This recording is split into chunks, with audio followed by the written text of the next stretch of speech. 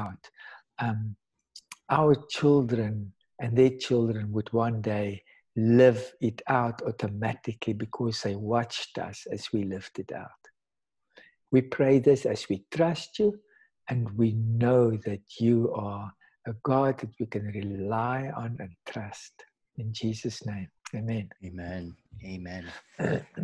So for those of you who are joining us on Facebook, if you have any questions, please feel free to ask them in the comment section. And throughout our time, we will get to it sometime or another. And so we want you to know that. Amy says, hello, George.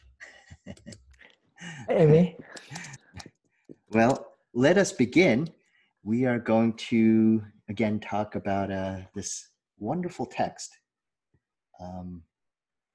Any further thoughts about, before we move on to verse 25, which is the main topic? You know, we talked about, let us consider how to stir, or as the NIV says, spur on. And sometimes we really do need a kick, you might say, like riding a donkey or a horse, and the spur presses in to force the horse to go, or force the donkey to go.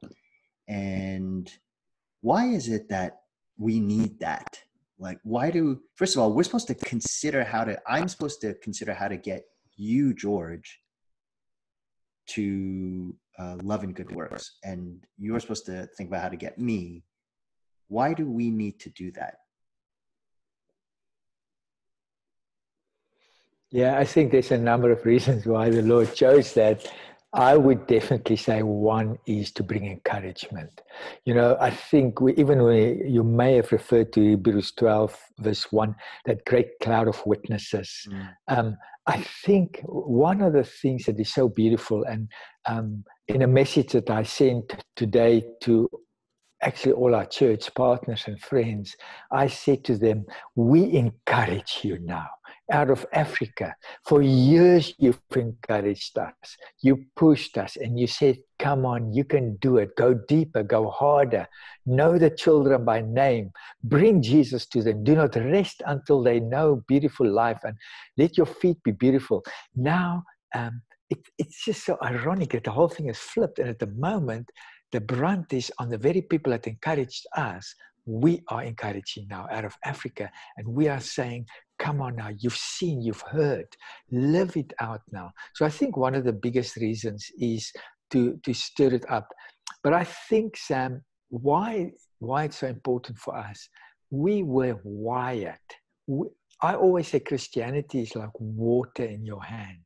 You cannot hold it. The moment you try to close down, the moment you try to build higher walls, the moment you try to contain it, you lost it. It's impossible to contain. We are broken jars. And so we're full of cracks. It's beautiful when that water falls out of us, because wherever we walk, we mess that water on dry ground, and it falls on seed that is waiting to come up. And so we've got to constantly push each other to say, be messy, spill over, let it fall, let it fall, let it fall.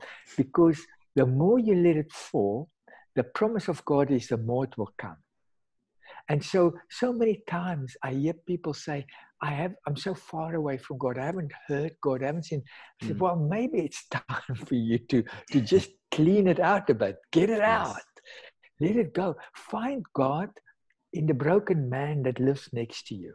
So many times we sit in our lazy boy in our lounges and we say, if God will only speak to me. And God said, just open the front door and walk out. I am everywhere. I'm waiting for you. Come. I will fill you. I will inspire you. And I really believe that's the biggest reason. Jesus loves us. He wants to be with us. But where is he? He's out there. He's not in your lounge sitting in a lazy boy.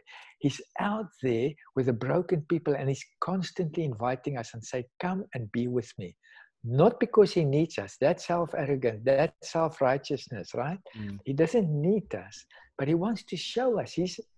We are his children. He wants to show off. He wants to show us what he's doing.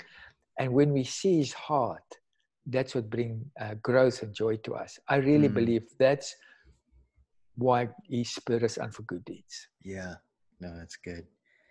It's you know, I'm thinking that just like I think of a horse or a donkey, you know, that is just busy chewing their food. They don't want to move. It's comfortable. Comfort's a very, very Yes. powerful thing. Yes. And just what you said is that it keeps us from wanting to move forward. What do you Yes. think? And we know there are many things that cause us to break from that comfort. And one is definitely trial, right? That comes our way. How does God use one another to actually also break us free from that stasis, that sense of lazy boy mentality? Like, how do Mm. how do I get you to move? How do you get me to move? Especially when we are sitting there, you know, in our lazy boy, or where we're comfortable, we're secure, we're safe, we don't. Yes. Yes. And you know, and I think we talked about this before, but in the West, safety is such a god. It's such an idol. Yes. Safety. Yes. It's all Yes. about I just need to be safe. And talk about a time where it's all about safety. How do we not succumb to that idol even at this time? And how do we get other people to think beyond the comfort, the safety, the security? Yeah, exactly. I think we first need to go back and confess, as you said, that we are on that. Um, and we are in a culture that has broken away from the incredible beauty of community. And that got us into such deep trouble now. Um, I just thought a little bit about it, Sam. Today, if we're going to talk about tonight, the big thing that we really want to talk about is forsaking that fellowship, coming together, being part of that. Um,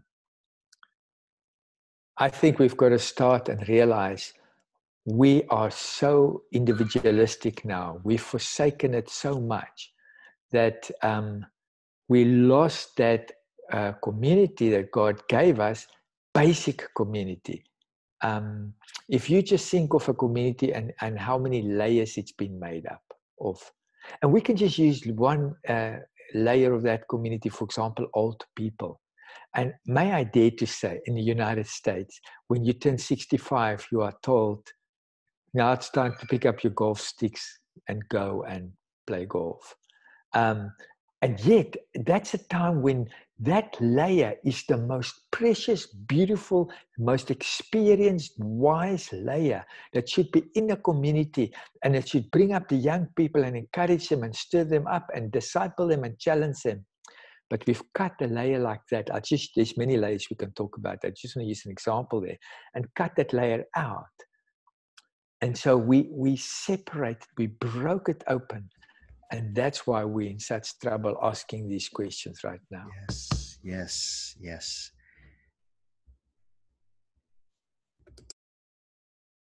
So with that in mind, I'm going to move to verse 25, because I think verse 25 is sort of the outflow of verse 24. And there's a really key word there that actually, there are many, many, many, many, right?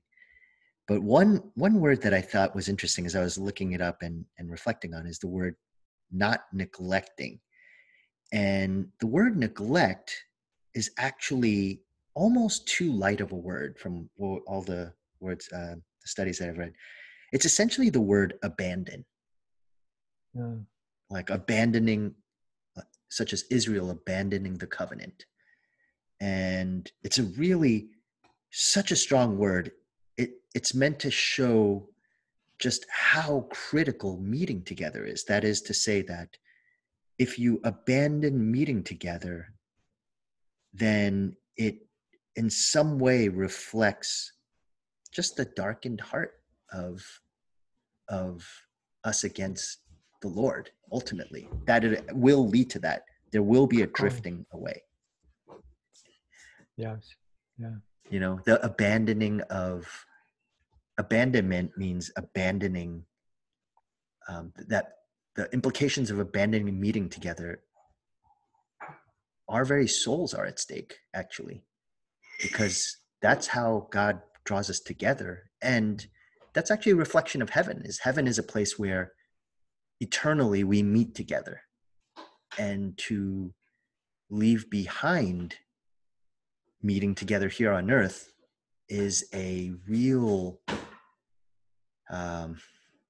it does not reflect what the church is always supposed to be, which is a shadow of heaven itself.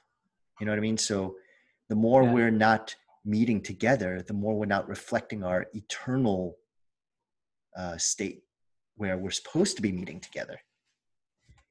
And in that sense, there's a real danger, not just of not meeting together, but ultimately of not meeting the Lord. What do you think about that? That the two go hand in hand. And that's why the Hebrews writer uses such a strong word to describe, we cannot do this. Yeah, and we read that not just in Hebrews, but we read that in a couple of different passages in the New Testament, constantly urging the believers not to forsake the fellowship of the saints, not to give up. And so this just tells us that this is not a new thing. This is not something that's a 21st century thing, that we're not meeting suddenly together. It was a problem in the early church already. It was a problem that they already dealt with. And so, we need to ask ourselves, what are some of the reasons that why people didn't want to meet? What was the reasons why they felt meeting was not necessarily important for them? Because I think that's what we need to look at. And so one of the things I addressed here was the community, the larger community. And we can talk a little bit about that if you want to, Sam. Yes. But before that, or even if we just make it a bit bigger and then go smaller, people would not meet.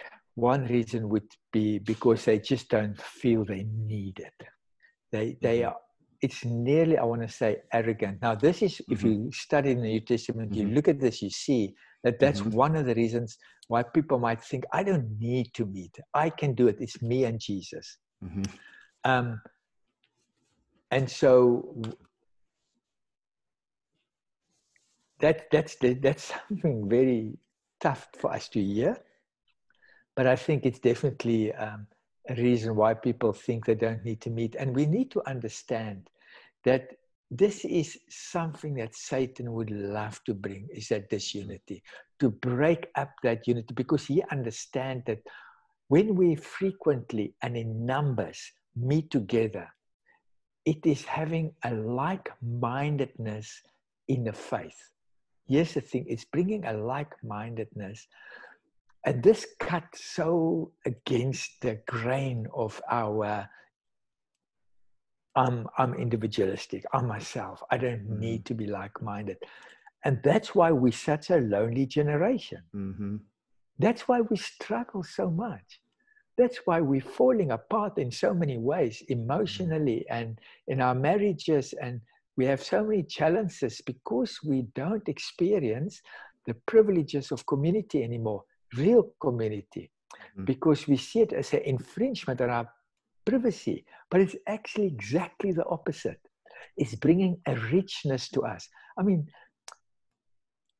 some of it might be, for example, that studies show, because when you talk about this community, we don't just talk about meeting on a Sunday for 2 hours. That's massive. According to the Bible, that's where we get instructed and encouraged and taught how to live it out. But during the week, like we read in Acts 2:46, every day they met together. They went to the temple courts, but they also broke bread in their homes. They ate together and they were glad and sincere in their hearts. And the church grew rapidly because they had a witness of a community within the wider community. So the moment you lose that community and you're an individual, how do you live out your faith? If you look at nations I will use my country to make sure I don't walk in the wrong place here. In South Africa, if you look at the people that came from Portugal to South Africa, they are such a strong community within the larger community. And they are known for certain things. They are known for who they are because they're a community. They express that community. And we were called to be a community like that. We are called to be God's people. And in a practical way, even, that people are saying that when a child grows up in a home where there are 3 generations, the child, the parents, and the grandparents, that child has got a distinct advantage over a child that only grows up with 2 generations. And in South Africa, more than 50% of our children grow up with 1 parent. So how do you bring that beautiful concept of community, of God's people coming together, where the children, the youth, which by the way is not really biblical, after a child you become an adult, right? But that young people are so impressible, they need role models. The young married people need older people. My son Joshua, I spoke to him this year and I said to him, I will only give you one advice. Find a wise, godly, elderly gentleman and ask him, please, will you be my mentor? I said to Joshua, just do that for me. Because when you do that, you're on the right road. You tap into God's people. You tap into his community. You get somebody that will guide you how to look after your wife, how to bring your children up, how to go to church, how to submit when things are tough in church, how to cope when there's tension in church, how to bring your gifts to church, in and outside the building. But just think for a moment, Sam, all of us have been given gifts. Paul is very clear about it. All of us have gifts.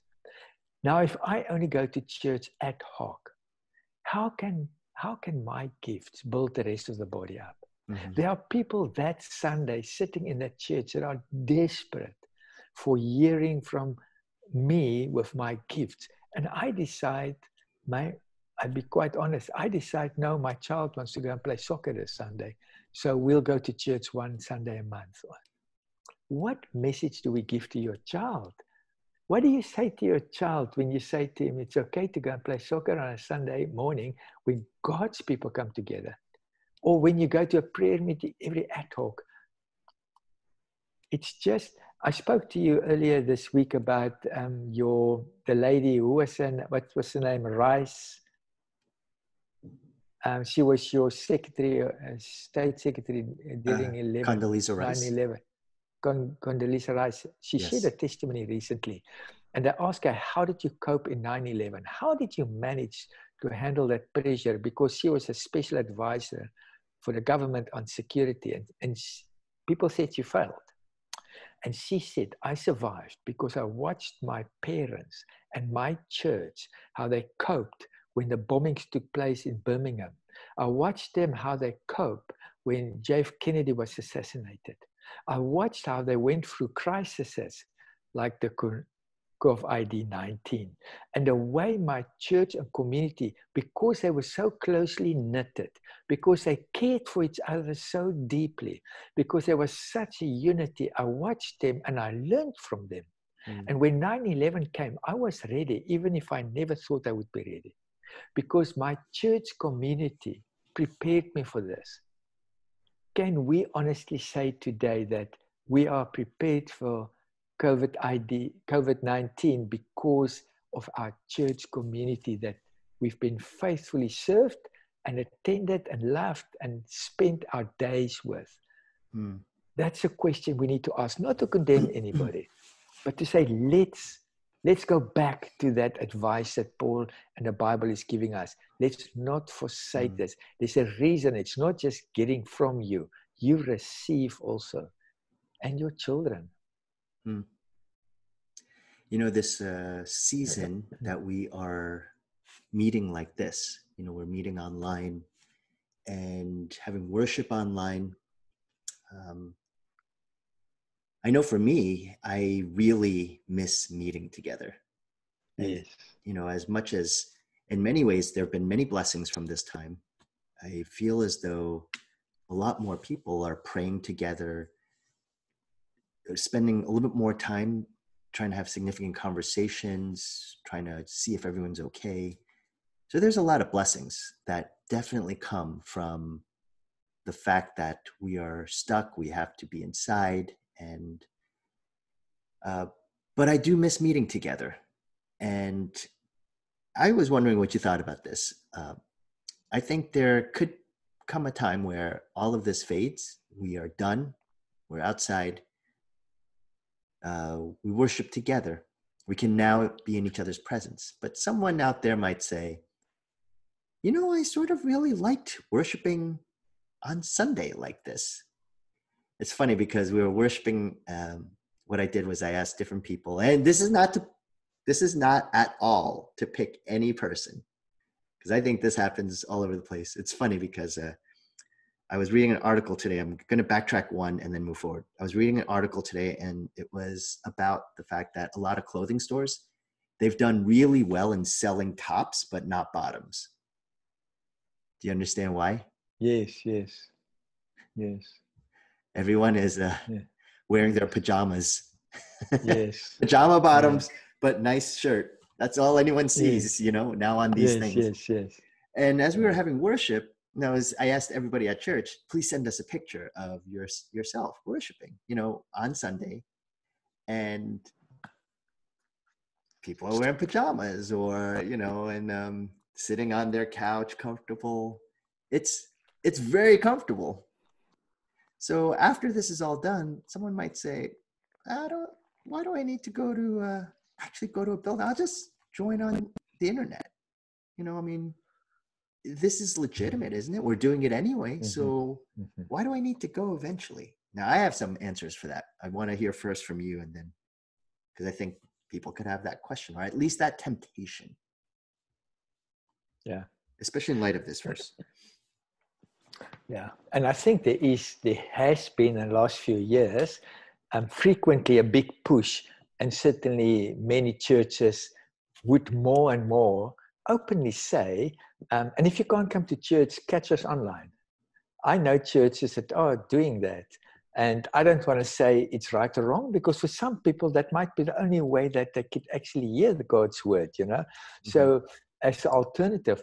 But I do think there's grave danger in that, grave danger, in the sense that we are not meeting one-on-one. We are, at the end of the day, we're in the fourth revolution, industrial revolution, but we are not robots. We are still people.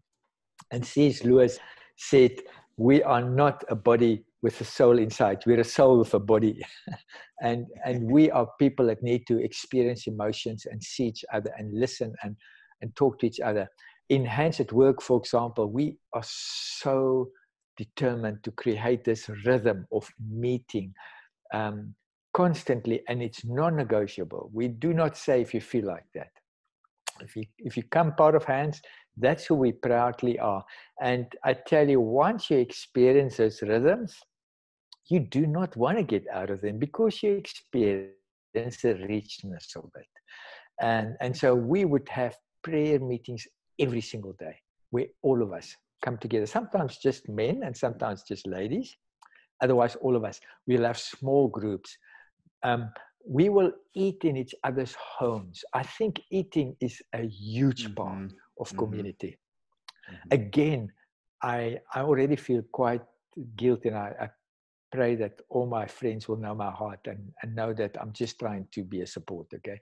But again, I've read article after article saying to me, especially in Europe, but I think it might be the same in North America, less and less people invite each other into their homes. If they're going to eat together, they rather go and eat in a restaurant or something. I want to just encourage you, come into each other's homes.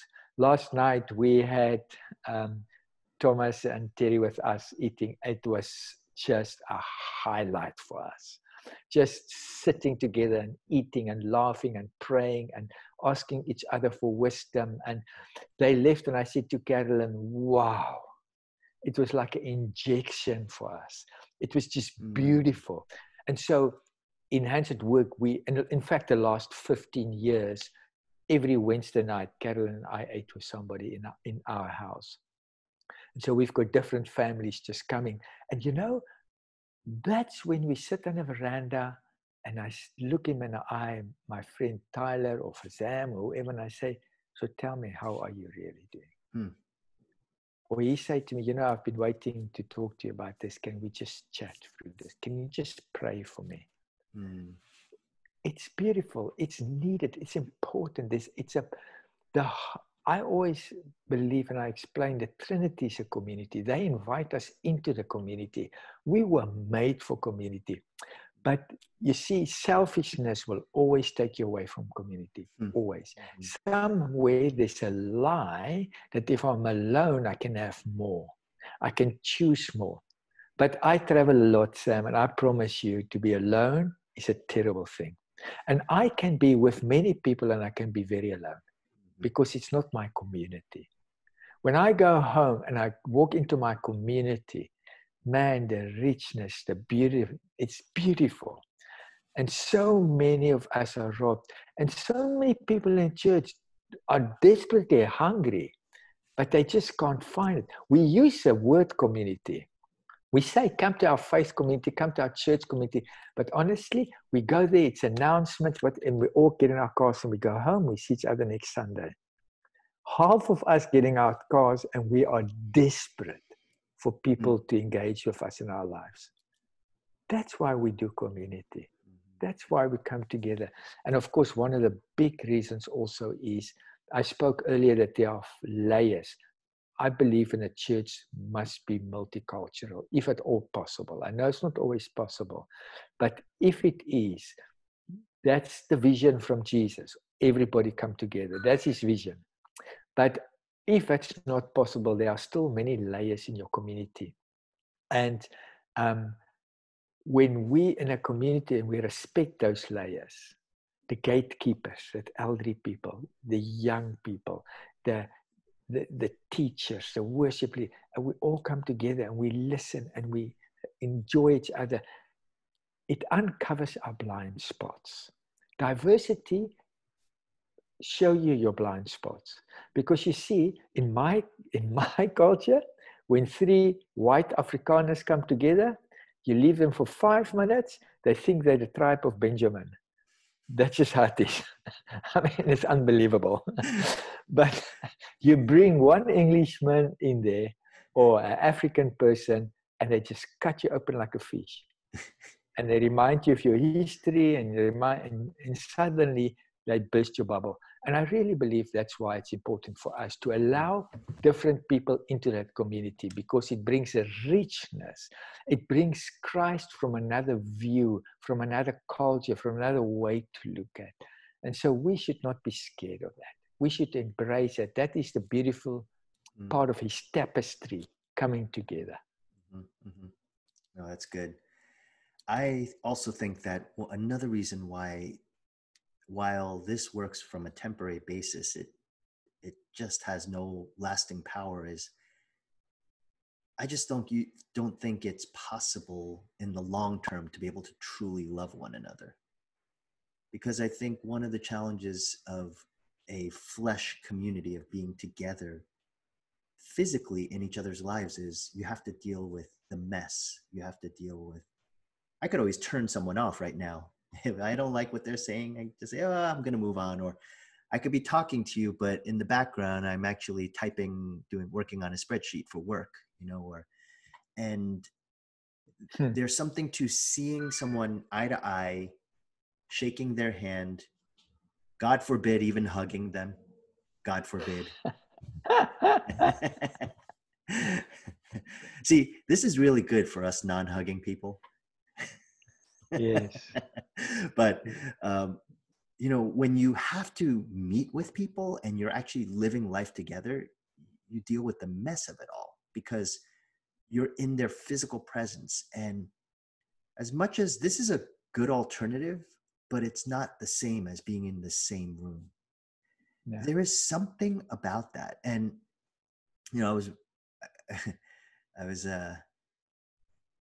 just, whatever you think about this, but we are where God has created us to be physically present. And even Jesus became flesh and dwelt amongst us. He could have, he could have just said, "Hi, everyone," and from heaven, but he became flesh. He suffered physically on a cross. And when we don't have that, we really miss something significant when it comes to community. And I firmly believe that. Totally, yeah. I absolutely agree with you, Sam. And that's why for us, even the backbone of what we do is we say it's holy home visits. That's that presence. That's it. I'm walking to your house. Yes. Many, many years ago, a young boy, I stood at his door visiting him, and he looked up and he saw a lady came walking towards him. She was still about 20 meters away or something. And his whole face just lit up. It was unbelievable. And he started jumping up and down and he shouted at the top of his voice, "There comes my mother." And I thought his mother passed away. Well, it wasn't his mother. It was a local Christian that made it her business to 2-3 times a week go and visit this boy, to sit. You know that, in fact, on the front door of his hut, he had a knife and he carved out her name. And he said, "This is my mother." And her name was carved out on his door. That's the impact that that woman had on that orphan, being visited 2 or 3 times a week. So sometimes I wonder, did everything start going wrong when we stopped visiting in each other in homes? Isn't that maybe where, I grew up when we had visits from people, right? Churches, church leaders, we went to people and we They were did together. holy home visits. They did holy home visits. They really did. Yes. And I love, even if you go to, I went to City Impact in San Francisco with a couple of people, and we went from door to door and knocked on people's door. And, there was one person and they wouldn't open the door further than this. And it was an Afro-American, and somebody said, "Oh, this guy is from Africa," pointing to me. And I said, "Hey, man, I'm so happy to see you." And the door opened a little bit wider. And I said, "Where are you from?" And a person said to me, "Nigeria." I said, I love Nigeria. I go to Lagos so often. And the door opened up and I said, "You want to come in?" And I walk in and it was like, you wanted to close the door behind me. Didn't want the other people to come in. And we had a wonderful afternoon. It was just like we connected immediately, and I could just encourage that person. And it just opened the door so much. Yes. We must take those steps. How beautiful are the feet of them that bring the good news. We visit them because we were visited first. That's gospel. How can we believe John 1:14 and the word became flesh, and the flesh, Eugene Peterson said, the flesh moved into our neighborhood. Man, it's time for us to move into people's neighborhood. One of the great things about this, where the church, we can't be in church, is that we have to live out our church in our homes. And I just trust and hope that people can, their neighbors can see and they can hear when their people worship and how they do church at home. Because maybe that's the first time they ever heard that you actually belong to a church. Because your church was so private thing to you. Because we live in a generation of a social media bubble. Okay, we only allow those we like. We pick and choose carefully who's on your Twitter account. And if a guy makes one tweet that you don't like, you unfollow him. You don't deal with it. You don't say, "Why do you say that?" Just unfollow him. So it's very easy today and convenient to just surround you with a few people that sing from the same hymn sheet as you, and they always pat you on the back and tell you how great you are, and they've got the same petty issues of everybody else. We are not called for that. We are called to be a community that then go into the wider community with confidence and bring Christ, the salt, the flavor, into a broken world. But it's got to start from a community. Yes. Yeah. No, that's, this concept of some are in the habit of not meeting together. Some are in the habit. How do you think that happens? Again, I have a Yeah. Well, I don't think, I mean, I don't think somebody just tried to do fraud on credit, like credit card fraud. I don't think a married man walk out of his house in the morning and say, today's the day I'm going to cheat on my wife. mm-hmm, I don't think it happens like that. I think it grows on you. mm-hmm, I think gradually you start becoming critical. You start mm-hmm, even getting out of your duties, your rhythms, where you always used to support and work in a church, where you used to serve, where you used to go in hands at work. I always say to the guys, if you want to know who a leader in my eyes is, a senior leader, is that you are 20 minutes early at the meeting. And you sweep the floor, you pack the chairs, and then you watch everybody coming in. Because if you want to know who's not doing well in hands, you'll see it when they walk into a meeting at 8 o'clock in the morning. It's the only place you'll see it. After that, they've got their makeup and you won't catch it. You are too busy. But if you really care, go and stand at the door and watch. You will see exactly who needs attention that day, who needs to be looked after, who might need a little bit of a stern word. Honestly, Sam, it's unbelievable how you can notice. And I think that's a shepherd, right? The shepherd stands at the gate and he watches his sheep coming in. He counts them. He looks at their well-being. He can see when they walk hard. So we are called in a church to be that leaders, to serve. But slowly then you start moving towards the back of the church, start doing less, start becoming critical. Maybe our language must change a bit to help all of us. Sam, listen to what we say. We call it a service. Like we sit and then they serve us. Somebody play music and then somebody speak and then they bring in the collection and we pay them for that. That's why people are so critical. I don't believe it should be like that. I honestly believe in Africa. It's so beautiful when people get out of their chairs and they walk to the altar, to the front, and they go and give their love offering to God. They get off their chairs and they take it there because they want to give it. They choose to give it.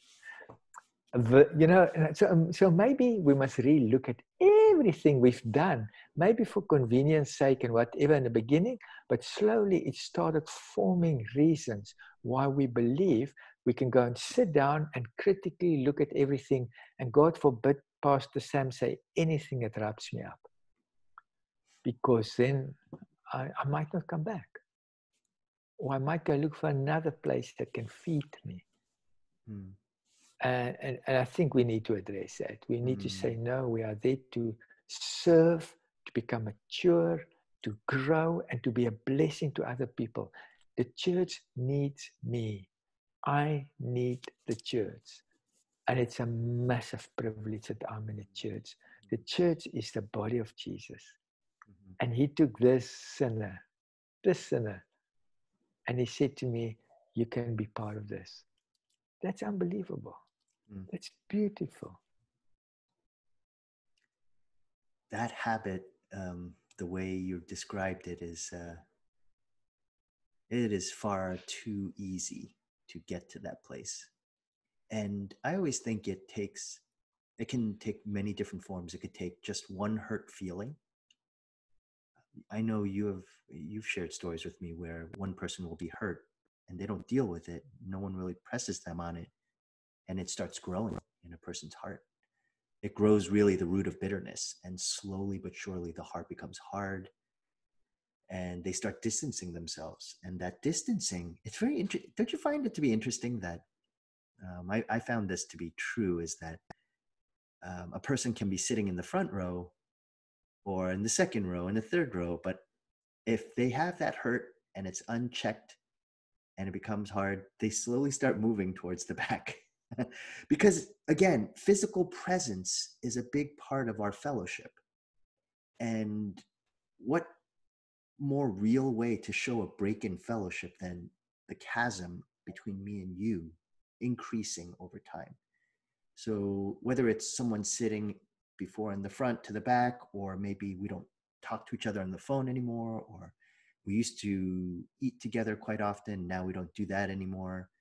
And it really becomes this, it's more like it is a habit, but it's also a habit that has been formed based on, it could be multiple reasons: my sin, someone else's sin, misunderstanding, and just all of that left unchecked, leading to real division and dissension. And it really is not just about separating from the community, but I've been preaching through First John. We see that it's also about separation from Christ, because you can't just leave. It's so hard to leave a community with bitterness and then go to another one and thrive with the Lord. You know, when I'm angry or frustrated by that person over there, it's hard to be joyous in Christ with that person over there. Don't you think? We're not built that way.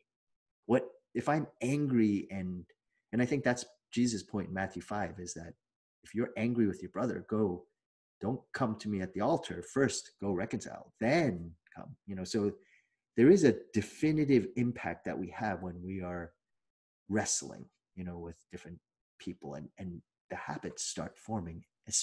I think the challenge is not that of course, some of this can take time. Reconciliation can take a while. Processing all that can take a while. It's not always so easy, because maybe one person doesn't want to reconcile, the other person does. But I know in my heart, when it's all about me, I just do not want to, because it's sheer pride, and that's it. And I'm saying, no, I'm done with you. I don't care. I don't care if you come and ask for forgiveness. I'm not going to do that. And that's a really deadly place to be in, don't you think? And why do you get to that place, Sam? And maybe we can just ask a question: why are we even talking about this in the middle of the crisis, uncertainty? Remember, we said in the beginning of our talks, we said we're making a commitment. We are not just waiting for this uncertain times to go away so that we can carry on. We're not going to do that. We made a promise. Lord, we're going to use this time. It's near like the picture the Lord stopped the sun, right? And he said, now deal with this thing. You know, it's like when parents throw two children in a room and close the door and say, do not come out until it's dealt with. I really believe there's a bit of opportunity for us to dig deep and to be genuine and to humble ourselves and to find that old stuff that needs to come out. So when God allows us times to go past, that we can be stronger and better. So that is why we talk about these things. Now, if I'm not actively part of a community, in other words, the elders don't know me, my small group leader doesn't really know me, I don't have people that advise me and know my challenges in my life. If I now get very offended by you, who is going to be my support structure? Who can I go to? Because, you know, one of the things that we talk about spiritual laws. It's the same as physical laws. When you jump off the roof, you're going to go down. It doesn't matter what you believe. You're going to hit the ground. The same with physical laws. Once you're offended, I want everybody to please hear me just on this thing. Please take this serious. Once you're offended and you don't have a circle of protection around you, I promise you, if you're a human being, you will go, I'm not saying willingly, but you will go and find someone who's got a like-minded spirit, and you'll connect with them. That is a spiritual law. That's why we need to be protected. Once that offense comes, or that hurt, or that disagreement, or that disunity, or whatever, you've got to have people that surround you and say, we're not going to let you out here. We're not going to let you. We love you. We care for you. But we're going to hold you until you deal with this thing. And by God's grace, you've got a very good fighting chance because you're surrounded. If you are not surrounded, my friend, you will go and you will seek until you find somebody that hurts like you. And you will connect with them. And they will be the beginning of your end. That's why we need people when things are good, We need to be transparent with people. We need to tell people, again, if I can refer to Hans, as leaders, as men, we ask each other very tough questions. Very tough. If we travel, we look each other in the eye and say, have you been close to anybody like that? Have you done anything? We talk hard. We keep short accounts. We accept, I am my brother's keeper. I am. I want to know things. And sometimes we speak deep into each other's marriages and the way we care for our children. And I know many people's hair go up straight now. My friend, we are so blessed. We've saved marriages. People tell you, Hans, there are marriages today that are thriving, that were falling apart, but because I opened up for leaders to honestly speak deep into it, today they are thriving. We all need help, but we were brought up that I can choose who knows what, and and I'm so selective and private, and then one day we catch ourselves that we are beyond what we can cope with, and then we get the wrong advice, and that's when we fall. That's when it's over. On that note, I wanted to close with talking about an experience that I've had being in my family and I being with the Hans community for 6 weeks in 2011. That was a while ago. It seems like it was yesterday, but it's almost 10 years ago. But what a blessing it was. And by no means do I think it is a perfect community. We won't have that until we're in heaven. But at the very least, it's people who are striving to follow Jesus and striving to follow Jesus together. And because you often talk about the idea of digging deep. And sometimes you say, I have heard you say this to me, oh, I've known this person for 20 years and I decided to go deep with him and he's gone deeper. And usually you think 20 years, didn't you go deep already? What is it about, the community at Hans that makes, just brings people together? I also know that people have left, and have decided not to be a part of that community. And what keeps it going? And what are some things that we can learn as a community of faith that is actually in some way able to, not that Hans is the perfect model of it, but it is a model, and it is a picture of what it means to strive to follow Jesus. What does that look like? So just a big general question, because I think most people hear about it, but they don't really know, and they'd love to know what it's like. And I'll press you on or question a couple of things as you're going along. The words we use is we say, I'm one beggar showing another beggar where to find bread. And so where we start off with is that none of us have arrived. And we adhere, we make choices, and we say, what are the core values that we want to live by and why? The reason why is simple. We want people to see us as ordinary people that at least once a week we've got a big crisis among us, disunity, anger, at least once a week. So, and that is the power of our community, is we are so ordinary. We are so typical, like everybody. But once you've experienced the liberty that you throw all your toys out of the cot, and that night people just come to your house, and they brought a cake and coffee, and they said, hey, let's watch a movie together. When that starts happening, you realize, you know what, even in my ugliest place and moment, they still want to be around me. And so we want to grow together. Yes. And then it starts that long obedient walk.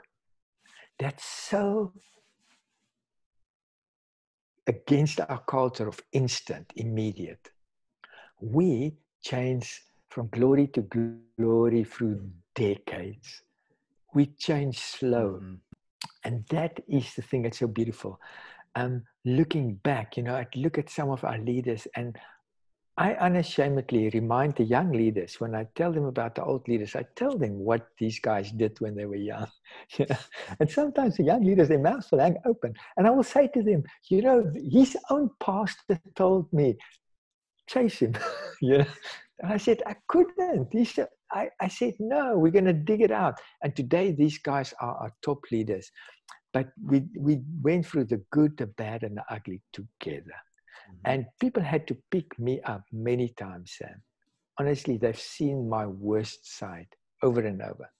And they still respect me. In fact, I believe they respect me more as a leader because they know all my fears, my flaws, and they know I love them, I'm committed, and they love and commit to me. And that's where the true freedom comes in. It's by far the biggest gift.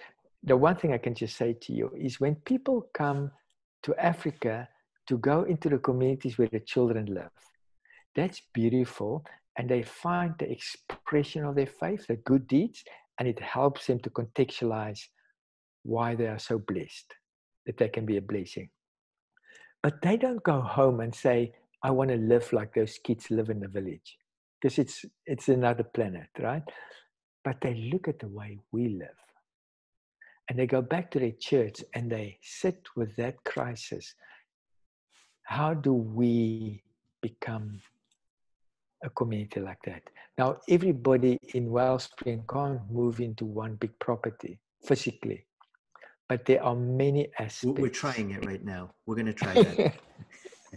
Well, it might be good. Yeah? People might be really scared by what I just said, but I've had funny conversations with some people saying, you know, I wouldn't mind living in a commune. Some people say, no, I would never do that. Some people actually. So for those of you who would be open to living in a commune, post it onto the comments. We'll talk about it. I don't sign any disclaimer yet. Yeah, it's just beautiful, Sam. For me, that's and many people that leave Hands because they served here for 5 years or 10 years, some for 15 years, and they go back home and they take that with them. I've got so many examples of people, you know, they go back, some of them like Sal and Robin, living in a small little town. And all they did there, they started a little church in their home because there wasn't really anything. And slowly they started drawing people in and they started giving them community.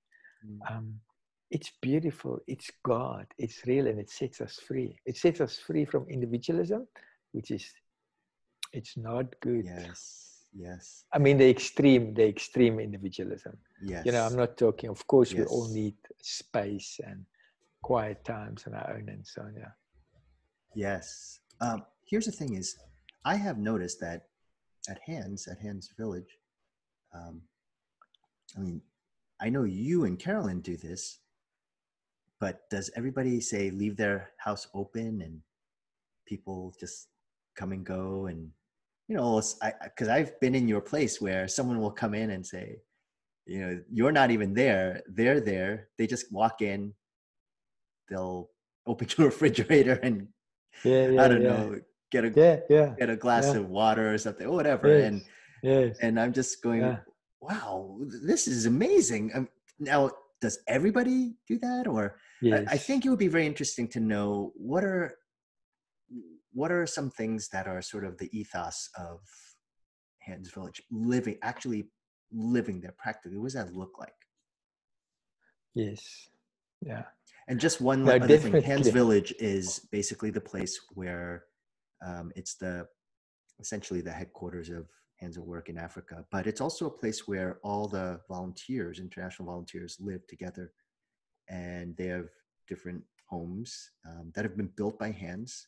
They're small flats, and they are all based on an area, and that's where a lot of the work is done, a lot of the administration. Also, it's because I don't know if everyone understands what Hands Village is, and everyone lives there in different sections, and so just to give that background. Yeah, and we've got a community in Zambia, and we're starting one in Zimbabwe now. But the one in Zambia that I recently visited, for example, on a Thursday night, I beg your pardon, and they meet in this big farmhouse, because on the farm, they stay on the farm, there's one big house. And then everybody brings what we call potluck. Just everybody brings a little bit of food. But then they all sat in a lounge. It's this gigantic lounge. And, you know, Sam, I've been doing it now for 20 years, but I stand there and I watch and I see the children jumping on Uncle Brian, who's my age, from Canada. And all the kids are over him. And Lisa sitting over there reading to the grade 4 and 5s, and young people are sitting in a corner and talking to an elder guy, and it's beautiful, it's alive, it's family, it's deep, it's healing. We've had we've had challenges in that community, relational challenges that survived severe challenges because of us doing that on a Thursday night. But if you come to my house, or if you go to Levy's house, for example, often I will stay in Levy's house and I will sit at the table working, and people will storm in there, put the kettle on, make coffee, sit in a lounge. But other times people will walk in there and they will just leave a cake and walk out. Nobody will know where the cake comes from. And so we love that. That's life. It's freedom. It's liberating. It really is wonderful. I love it. I love it when Micah, Dan's son, storm into my house. He runs into the kitchen. We all sit in a lounge eating. He runs into the kitchen, open the breadboard, grab the bread, run out, and then he would just sound something like, "Mom will help you later," or something like that, and he's gone. You know.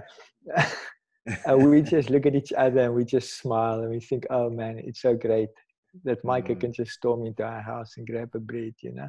Yes. Yeah. Yeah. I know, again, as you've shared many times, with all of that is also a lot of those deep conversations where you're digging deep, where you're not settling for just, "Hi, how are you? Fine, thank you. How are you? Fine, thank you." And go off your own way. And not to say that every time you're having this, but there is a truly a speaking the truth in love. And there's a trust that has been built that says, I trust you, even though this is going to hurt me, that the words are going to hurt, but I truly believe it's going to be for my ultimate good. And I also know that there's discernment of the timing of that. It's not as though you do it all the time. It's you wait for God's time. And there are layers.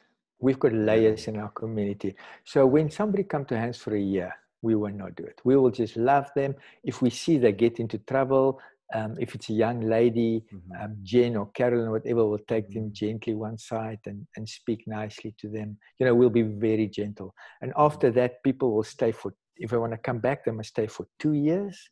Then we would expect them not to come to Monday morning meeting with wet hair and coffee and bare feet 8 o'clock. You know, we expect them to be there ready 10 to 8 because they are now part of us. But after that, if they choose to come for longer, then we say, now you become one of us. And you say, I believe in a counsel of many, there's wisdom. So from now on, we make a commitment. We are going to build into your life. We're going to pray for you. We're going to fight for you. And we're going to fight with you. And we will never do it just me on you. You know, if we see you out of line, then 4 or 5 of us will pray or whatever and discuss with you. And then one of us will take it maybe further. But we will not just talk with you if you come to us. Sometimes we will also go to you. But that you slowly join us to do that. You slowly say, I want that. Because you see how we talk to each other. You see, after you've been with us for 3 years and you watch how we've talked to each other many times, and you see that ultimately it's absolutely done by love. Even though it might not feel like love, it is love. Then you desire that, and you say, I want to be part of a group of people that are very committed to each other's well-being, and spiritual maturity. We believe the gift we can give the church is to become mature, because my level of maturity determines my impact on the ground. And so if I want to have a big impact in Africa, I better be mature. Too many ministries have outgrown people's maturity, and that's when the cartels come down. So we've got to become mature. And to become mature means we've got to be discipled. And that means we've got to be in a place where we trust people. And we say, I know George is tough on a Monday morning, and I know this and that, but I trust the group of leaders that they will protect me and that they will grow me to become mature.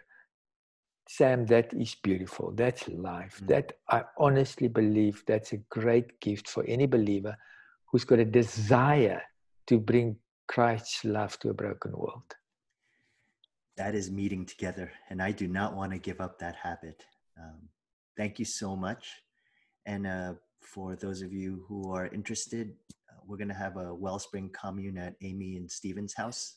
We're going to use their house as the base of operations.